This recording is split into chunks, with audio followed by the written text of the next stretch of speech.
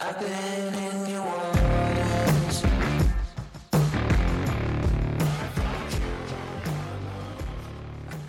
Welcome to a new episode of the Corporate Break, and today I have Robert with me. Good morning, Robert. Good morning, Ben.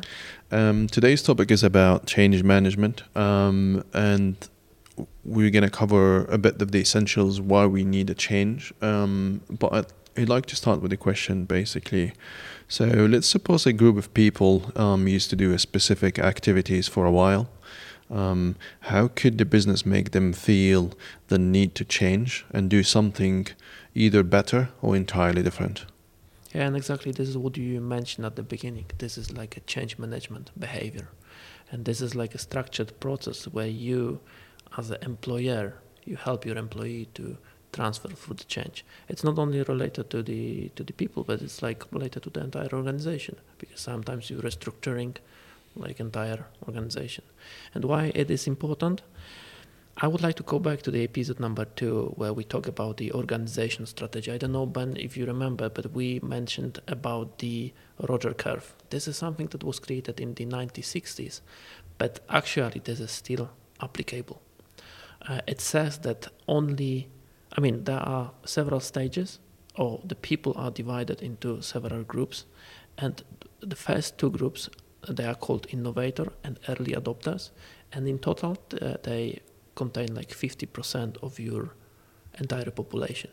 And those two groups are actually willingness to change. So they are enthusiastic and they're happy of being involved in the new technology or new processes. But this is 15%. And what about the rest? I think this is where change management makes the key role.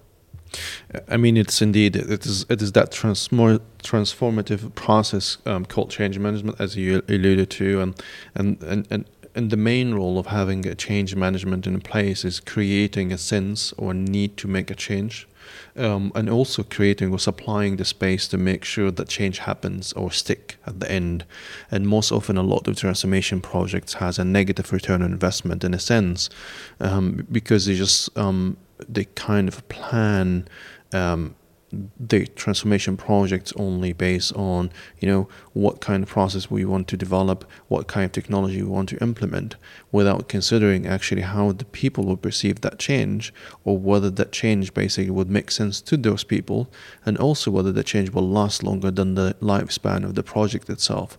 So the questions I have in my mind right now, Robert, from your perspective, how you could see the change could have the right impact in the business, or we're going to reach the level where we can say, okay, we made the change and this change will last? So I think there is several steps. I don't have a proper guidelines prepared, but I can tell you what I'm thinking. The first thing is the change need to go from the top. So if the top management want to change, they should be visible. There should be some sponsor of this change that actually gives you the example what to do and what are the next steps. And then if you have already your innovator or early adopter, let's use them. Let's choose the champions that actually can convey the message, can actually encourage other people why this is important and what kind of benefits we can have. And then further on, I think people need a training to understand what we do and why we do it.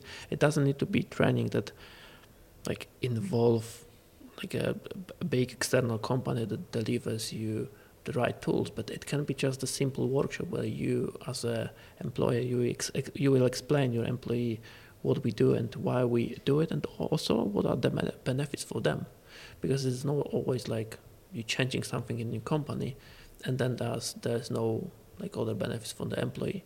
So maybe this is also something that can be used.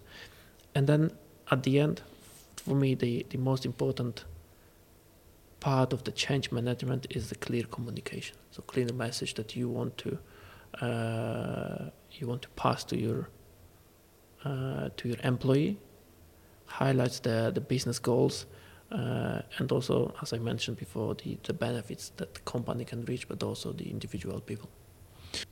All right, and so just to recap a little bit of like how we could drive a successful change management, I think the first steps is basically by building awareness. And within that, as you mentioned earlier, and echoing a bit of what you say, there's just communications and change management are intertwined. And when we say building awareness, is all about building or creating that tailored communications and messages to specific audience. That depends on their needs and what they're looking at within that change. And then also it's important to communicate early and often. And that avoids a lot of the misinformations and resistance. The second one that I have in mind is establishing a dialogue. So opposed to monologues, and this is kind of lived at first hand. A lot of organizations counts in making the change by having a top-down messages, having a lot of the executive people going out and doing town halls or cascading messages to the entire organization saying, now we're kicking out projects and counting on your support and driving it. I think that the changes doesn't work all the time in this way. It changes a two-way street where a feedback is the door to understand or response to people's concerns about what the change means for them on their daily life. And the last but not least is basically creating the change, co-creating actually the change with the people, not to them. If you want to have a successful change that drive the impact, the right impact in your businesses and give you the positive return on your investment, that has to be driven with the people, not to the people. Yeah, indeed. I think this is the great summary. The thing that I like very much is the feedback.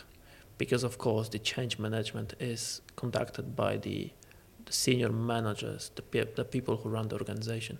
But then those people need to be able to accept the feedback. All right. Thanks, Robert, for your comment and being with me today. Thank you. Thank you very see you much. for the next one. I've been